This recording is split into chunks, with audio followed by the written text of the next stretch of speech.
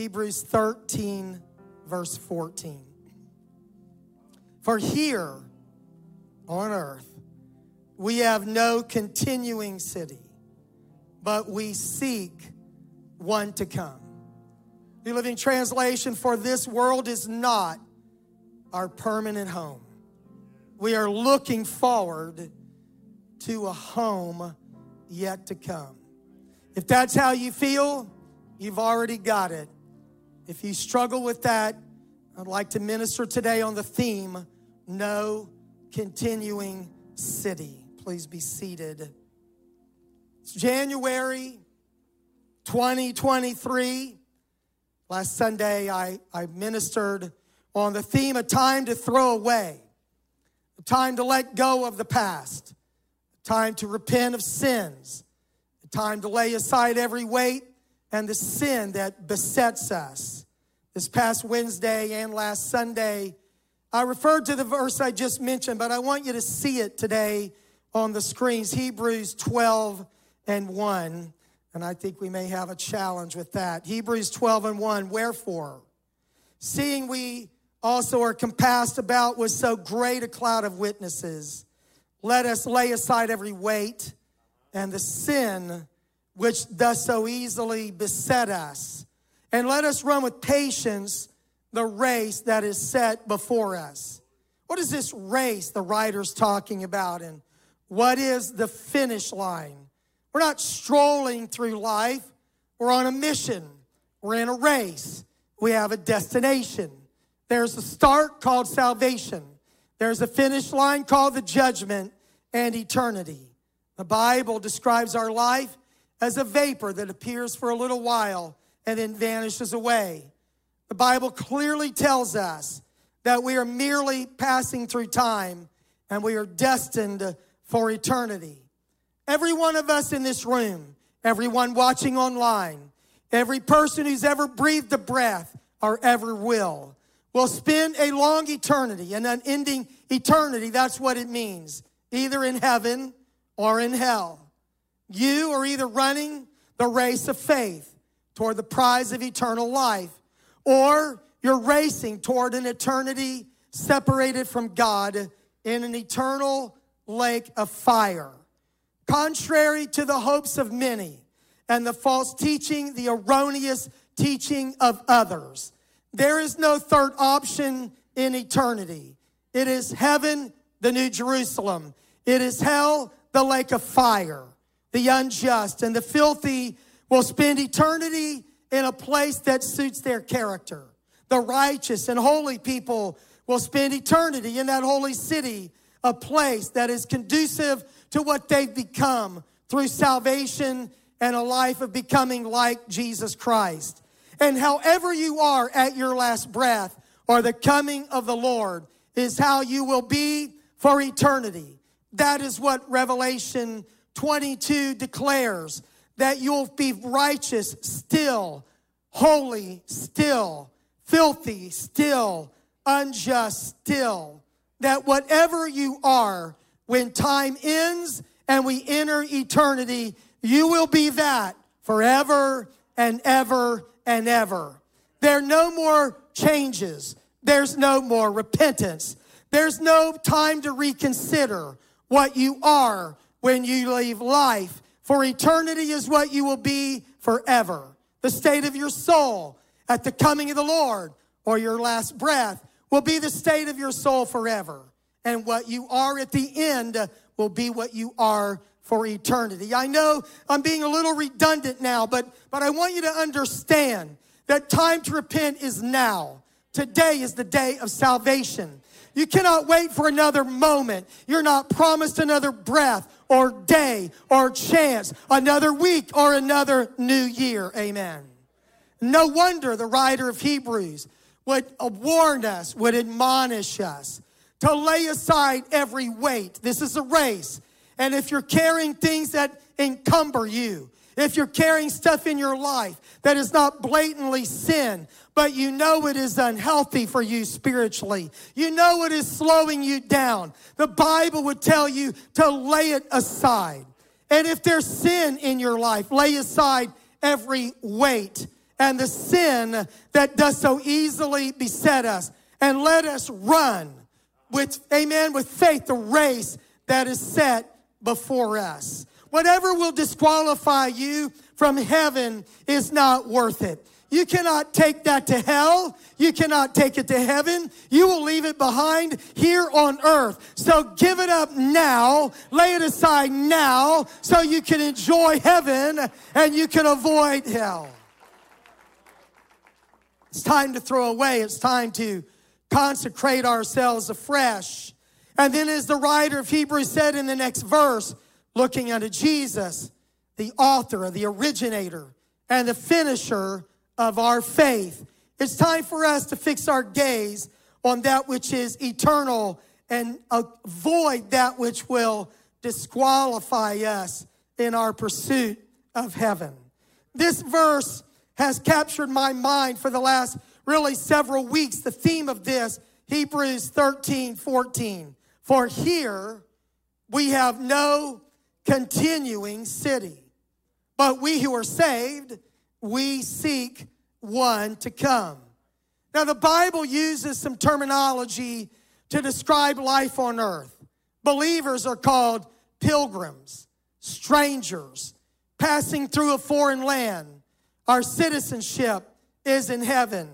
And here on earth, the Bible is very clear that we have no permanent home, no continuing city. Now, if our view of Christianity takes away the understanding of heaven and hell, then we start asking questions about being in the church and serving God that are somewhat like this. What will serving God do for my marriage? Will being in church help me raise my kids? Will it help me succeed in my career? Will it help me overcome personal problems? Will it help me feel more fulfilled in my life? And the answer to all of those questions is yes. God will bless you. God will help you. God will guide you. God will provide for you. The Bible has help in everything I just named. But all of those are for time. That with the goal of getting our kids, getting our family to heaven and help them not go to hell. Everything that Jesus does for us in time is to prepare us for that long eternity. Amen. Heaven is not just thrown in as a nice benefit at the end of the ride. It is the ultimate goal. It is the purpose of our lives. And here we have no continuing city. It's natural to want to enjoy the here and now.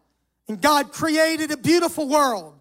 Fallen though it is, there are many benefits that accompany salvation. And God has given us all things that pertain to life and godliness. We don't view death as the gateway to get out of this that we're living for. We're living for this now. But eternity in heaven is the longing of the soul. It's everything we live for. And that's why we view ourselves as pilgrims and foreigners in this life, strangers and transients on this earth.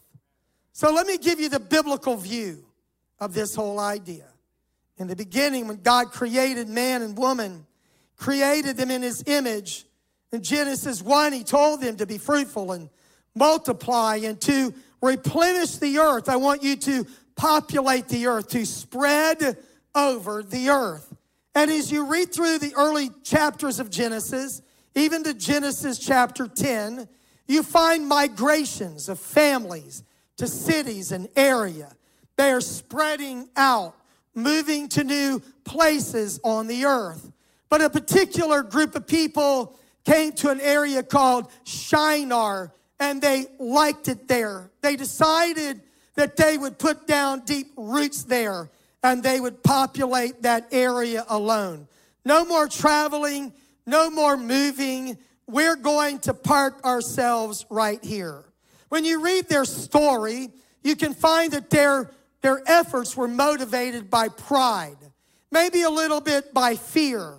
But they said in one speech and one language, as the world was at that time, Why don't we build ourselves a city and a tower? It's going to reach up to heaven, much like a pyramid or a ziggurat. It's going to be a place of worship. We're going to build this city, and then we're going to make us a name. And here's this phrase, lest we be scattered. Now, God said go, but they said stay.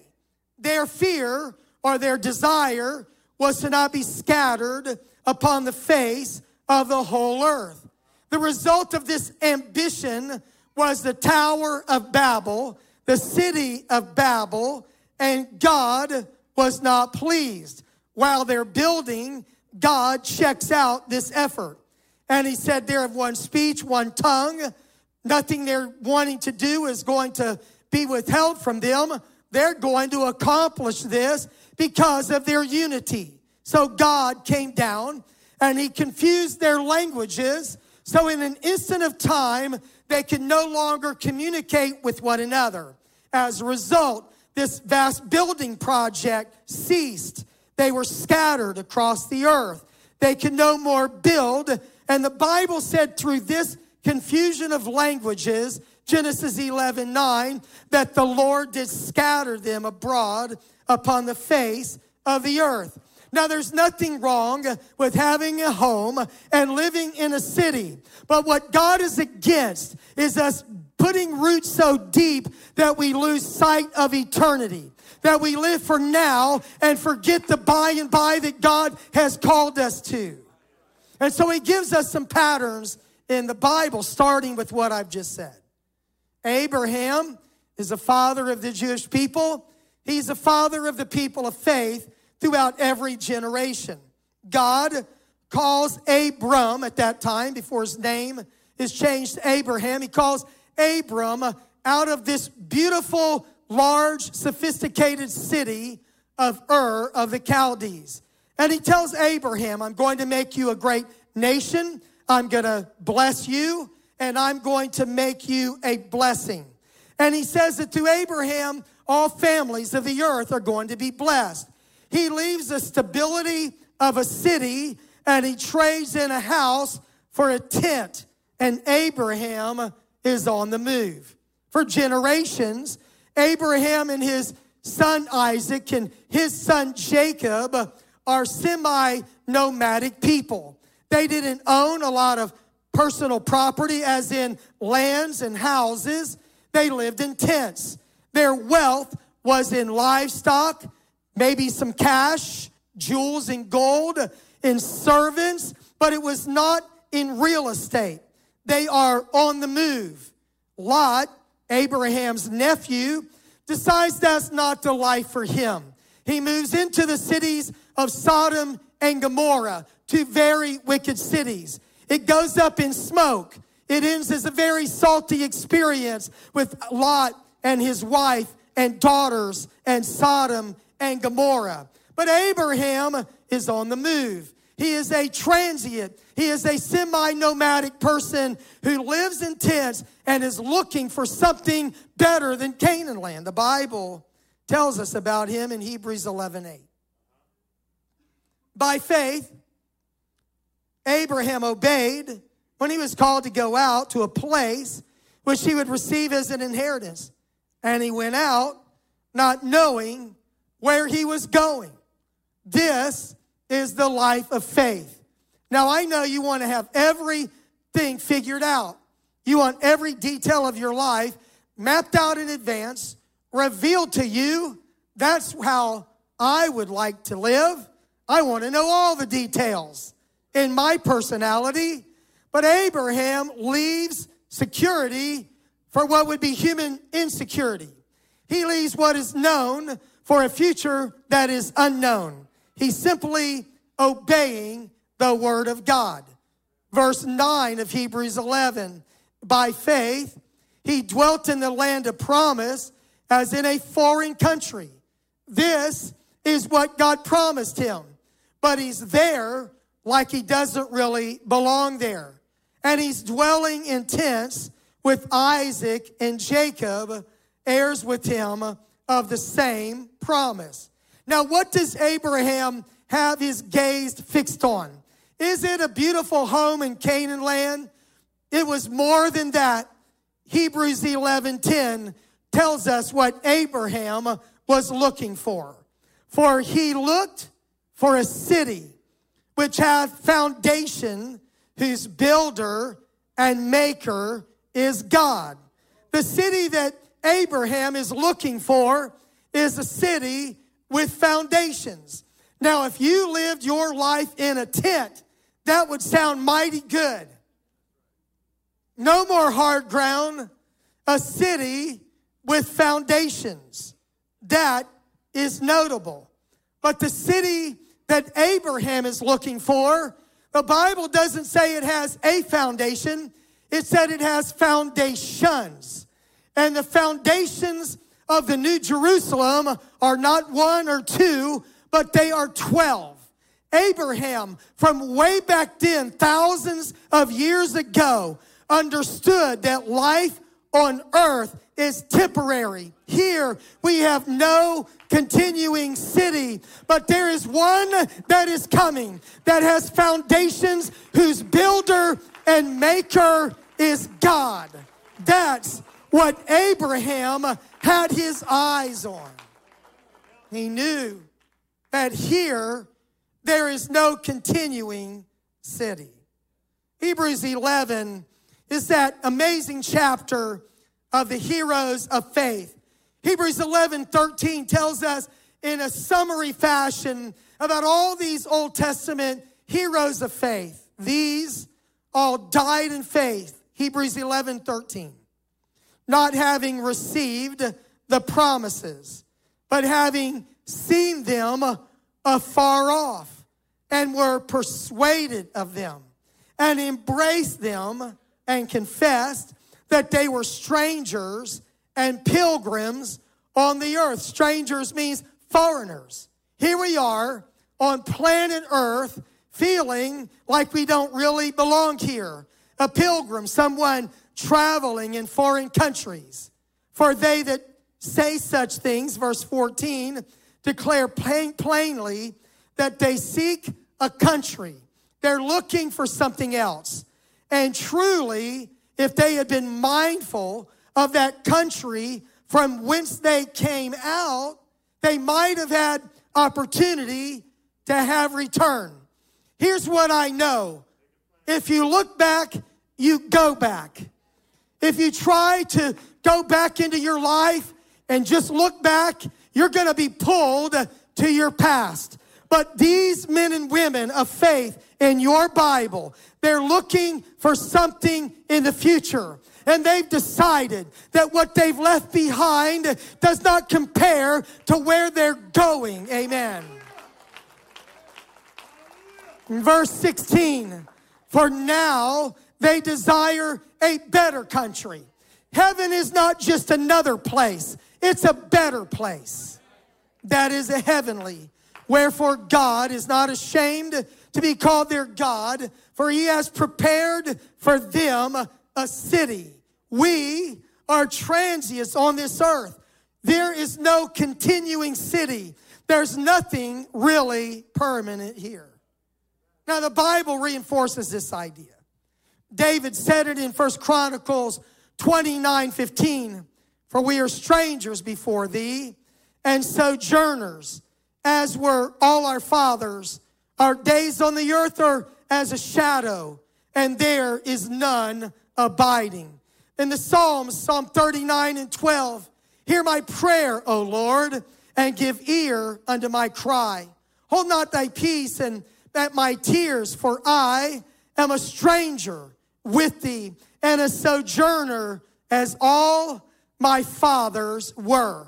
In Psalm 119, twice, the psalmist says that I am a stranger on the earth. I'm living this life in the house of my pilgrimage. In the New Testament, Jesus looked at his disciples and said that they are not of this world, even as I am not of this world. In Philippians, the Apostle Paul said that our citizenship, the King James says conversation, our citizenship is in heaven, from which we also look for the Savior, the Lord Jesus Christ. Now, I know you may have citizenship in the United States of America, and wonderful if you do. You might be natural born like me. But the Bible says we have now made ourselves a citizenship in heaven. Our new birth experience of turning from our sins to repentance, being baptized in Jesus' name, being filled with the Holy Ghost. We now have a new name and a new hope and a new eternal destination. We have a new citizenship. We belong to that eternal city that has foundations, whose builder, whose architect is God. Amen. The Apostle Paul said, if in this life only we who are saved have hope in Christ, we are of all men most miserable. The most miserable people in the world are people who have lost sight of heaven. Believers that think that it is all for now and forget that time will pass away and eternity will go on and on forever. I grew up in church singing songs out of the songbook. And I remember many songs as I prepared for this message, but one that's rather obscure. Oh Lord, you know, I have no friend like you. If heaven's not my home, then Lord, what will I do? If I'm just living for time, if I'm just living for now, if everything ends at my last breath, then I am of all men most miserable. But God has given us a hope and an assurance. And I know that here there is no continuing city, but there is a city that we're headed to. There will be no night there. There will be no end there. Jesus will be there. Amen. It's the only permanent thing. Amen. You know, the Bible says that when you receive the Holy Spirit, the Holy Ghost, that it is the earnest of your inheritance. If you ever bought a home, you probably had to plunk down some earnest money. It's like a down payment. It's an assurance that you're going to come through on the whole deal. You can lose that if you back out, right? When you receive the gift of the Holy Ghost, God gave you a down payment to let you know that He's going to pay in full in eternity. Now, the Bible says that the Holy Ghost is joy unspeakable and full of glory. And sometimes we're raised up to sit together in heavenly places. But in your best day, in the Spirit of God, it is nothing but a taste of the world to come. It is simply a down payment of what God has promised for you, provided for you. Amen. There is a heaven to gain. There's a hell to shun. And in this world, there is no continuing city. Amen. The Apostle Peter appealed to that early generation of Christians to consider themselves as pilgrims and strangers. 1 Peter 1:17, he tells them to pass the time of your sojourning here in reverence, or in fear, the King James says. One motivation for holy living is to know that you're a stranger and a pilgrim, and you should abstain from fleshly lusts that war against your soul. Why would you say no to temptation if it doesn't matter? Why would you say no to lust if it doesn't matter? If there is no heaven, if there is no hell. But he told them to be motivated to do right for what is to come. That on earth there is no continuing city, but in heaven it will go on and on forever. The Apostle Peter, in that same passage, told them to live honest lives among ungodly people. He told them to obey the laws of the land. He taught them to obey those in spiritual authority over them. He taught them to not use your freedom as a cover-up to do whatever you want to do. Never forget that whatever God gave you now is a down payment on the permanence of heaven. In the second book of Peter, 2 Peter, he talks about people who've lost sight of heaven. Said in the last days, that's our days, that scoffers will come, mockers, ridiculers, and they're going to say, where is the promise of his coming? Since the fathers fell asleep for thousands of years, all things continue as they were from the beginning of creation. In other words, they're going to say nothing's ever changed. Nothing will ever change. One generation will pass away. Another will take its place. But it all ends in the grave. The earth is nothing but a spinning mausoleum. We live and die and are no more. That's what they thought. That's what they said. But the Apostle Peter said that they're willingly ignorant. They're forgetting the facts. That the old world that was disobedient and violent and away from God, that world was destroyed by a worldwide flood.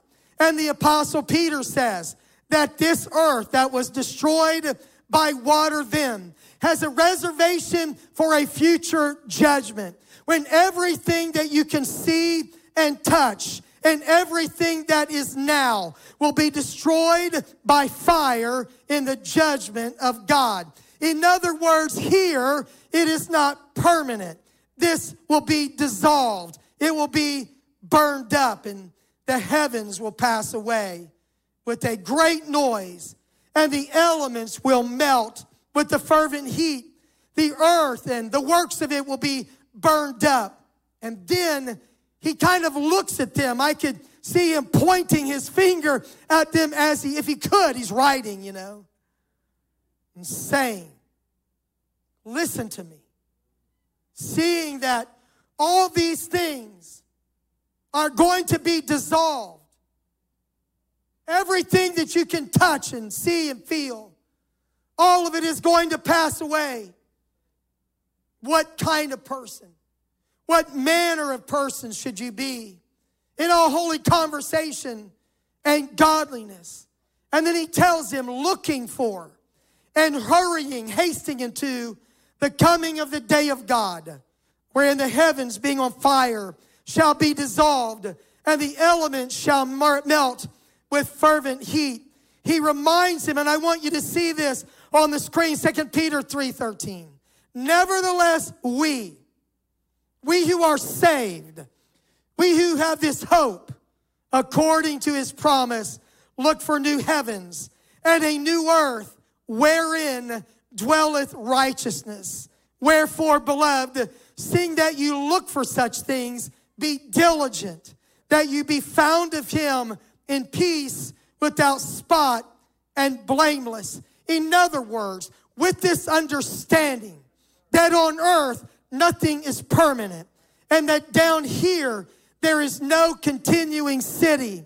At the beginning of 2023, we should continue to examine ourselves and decide whether we're living for now or then, whether we belong to ourselves or we belong to Jesus Christ. And do we know that our goal is to be saved and to go to heaven?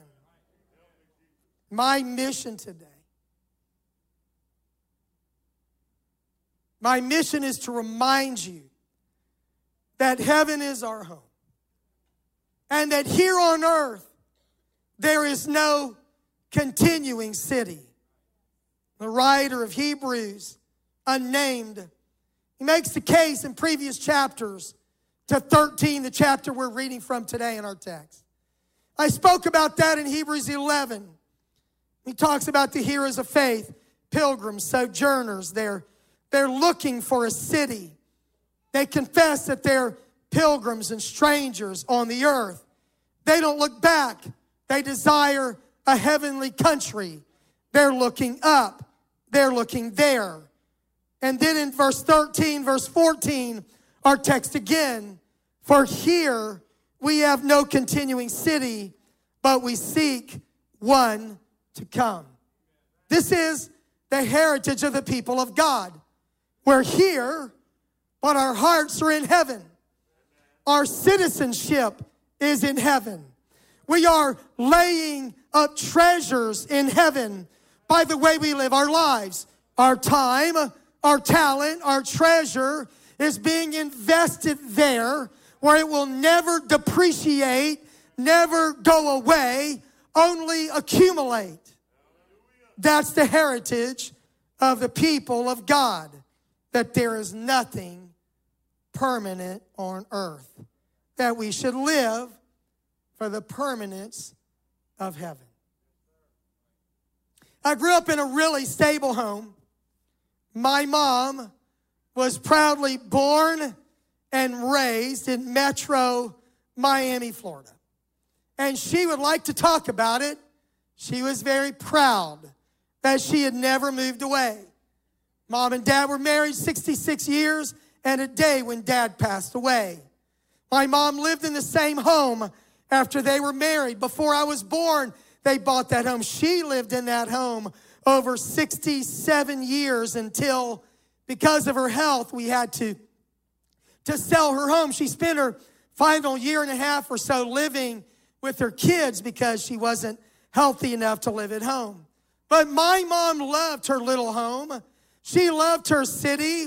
She loved her stability. She was very proud that her 4 kids were raised there.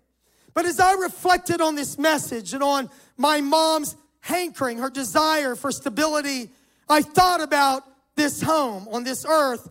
There is no continuing city. When her kids grew up, we all moved away. You know, that's what happened to my mom, and life changed. Her neighborhood changed. Her city changed. The circumstances all around her changed. While she proudly flew the American flag in her front yard, she was surrounded by wonderful neighbors who were of Cuban descent, who took care of her, who loved her very much, but she could not talk to them because they did not speak English, and she would not speak Spanish, wouldn't try. Proudly an American.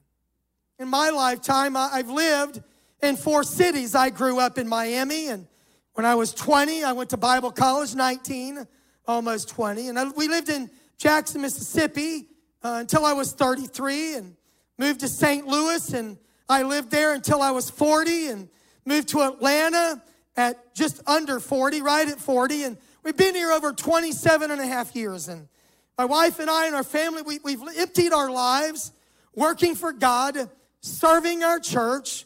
We love Atlanta West Pentecostal Church. We have a wonderful church family. On earth, this is where we poured our treasure. This is where our heart is. We've been blessed by a loving family and wonderful friendships, incredible team members in ministry.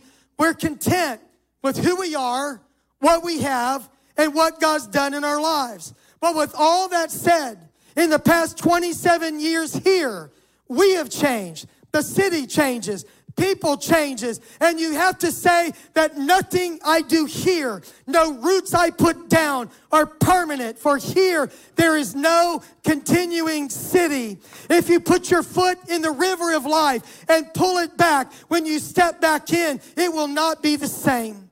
You can be nostalgic and go back home. I remember going back home when I was in Bible college, and I would think to myself, I feel like I'm a little different, like it's not the same. And that's the way life is. You can go back, but back will not be the same. The city will change. The people will change. You will change. Life will change. I'm not saying that you'll be miserable, and I'm not saying to go back home. I'm just telling you that God put eternity in our hearts. He created us for a holy city. And on this earth, no matter how much you try, there is nothing permanent. There is no continuing city. I preached about that God-sized hole in all of our hearts. We were created for relationship with God. And I believe that we are homesick for the presence of the Lord before we're saved. We desire something we've never felt or had. And when we receive the gift of the Holy Ghost, there is a longing for the presence of God.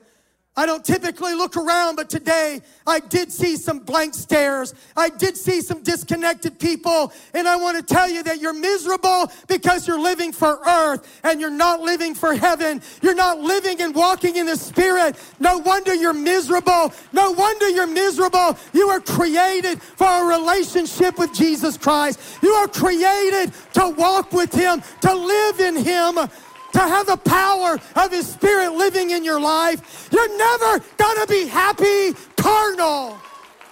You're never gonna be happy not spiritual.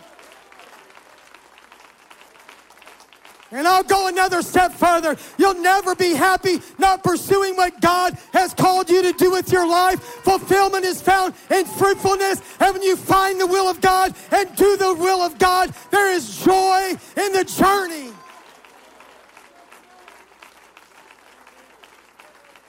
But no matter what, no matter how rich life is in relationships and blessing and fulfillment of ministry, there are times that even the most spiritual person, and probably the most spiritual person, has a longing. Some would call it that hankering. It's not a desire for salvation, but it's the desire to go to a home we've never been. Those Old Testament saints, without the Holy Spirit, living by faith and obeying what God had taught them, they were looking for a city. They were hungry for a home. They were reaching for a heaven that they had seen, didn't know what we know about heaven, but inside of them, the deepest longing of the heart is for a relationship with Jesus Christ and the heaven that will house Him forever in the presence of the Lord. That is what we should be living for. So that is what we will die for. Songwriters and poems have spoke about this desire for heaven. I've never been this homesick before. I'm kind of homesick for a country to which I've never been before. No sad goodbyes will there be spoken, for time won't matter anymore. Why do writers write about being homesick for heaven when you've never been there? But you're a citizen of that city. Your heart belongs there. Your holy life was designed to be lived for eternity there. That's why we're grieved at the sin and violence of our world. That's why at times we're just a little bit miserable. Paul wrote about this in Romans 8, that we ourselves groan within ourselves. We're waiting for redemption, for the adoption of our bodies. When this mortal puts on immortality and this corruptible flesh puts on incorruption, the Bible said, then shall be brought to pass the saying which is written, death is swallowed up in victory. That's where we're going. That's what we live for. And here there is no continuing city.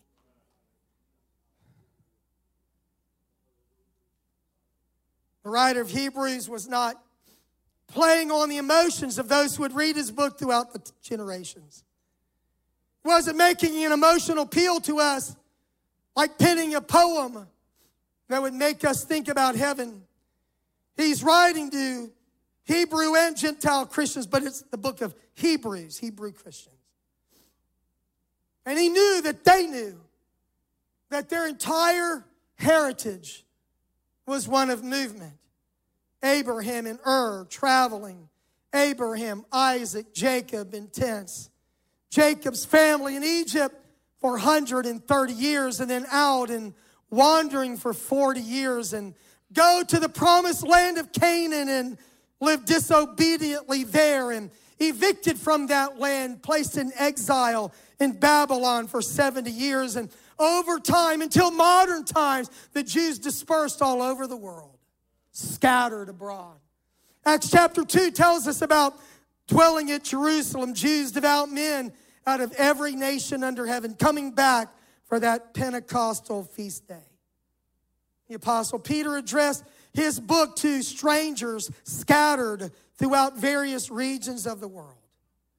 But the timing and the wording of Hebrews 13:14, this verse, was kind of ominous to those who knew. no matter how settled they were, their world was about to be turned upside down. The book of Hebrews was written probably between 63 and 65 AD.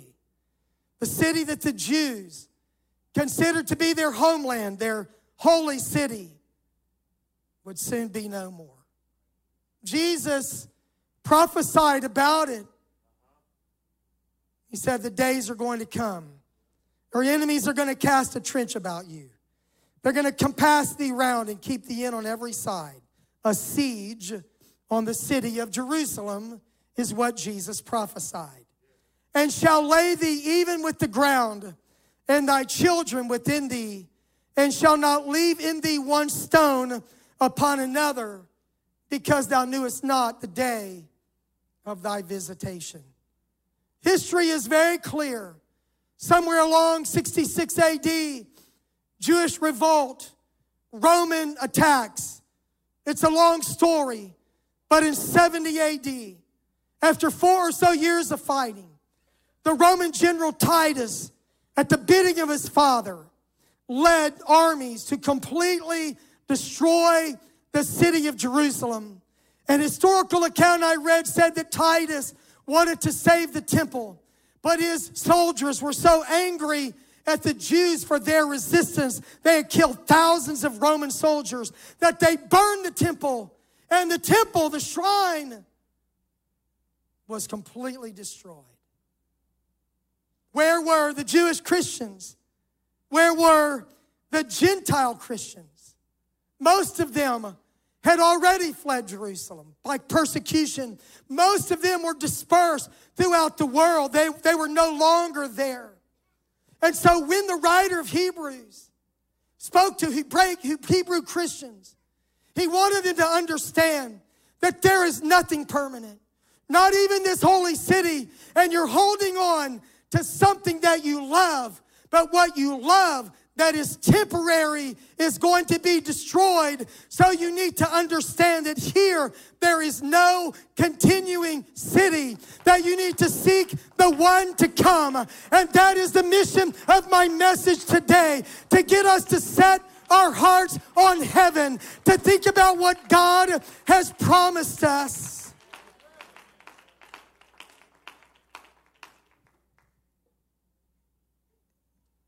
We want a peaceful life. We pray for it. The Bible says we should. As a father and grandfather and pastor, I desire things to go well for us.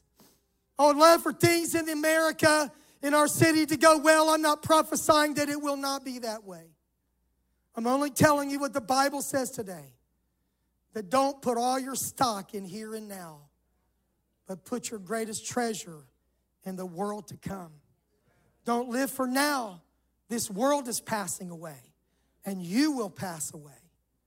And only what you invest there will last.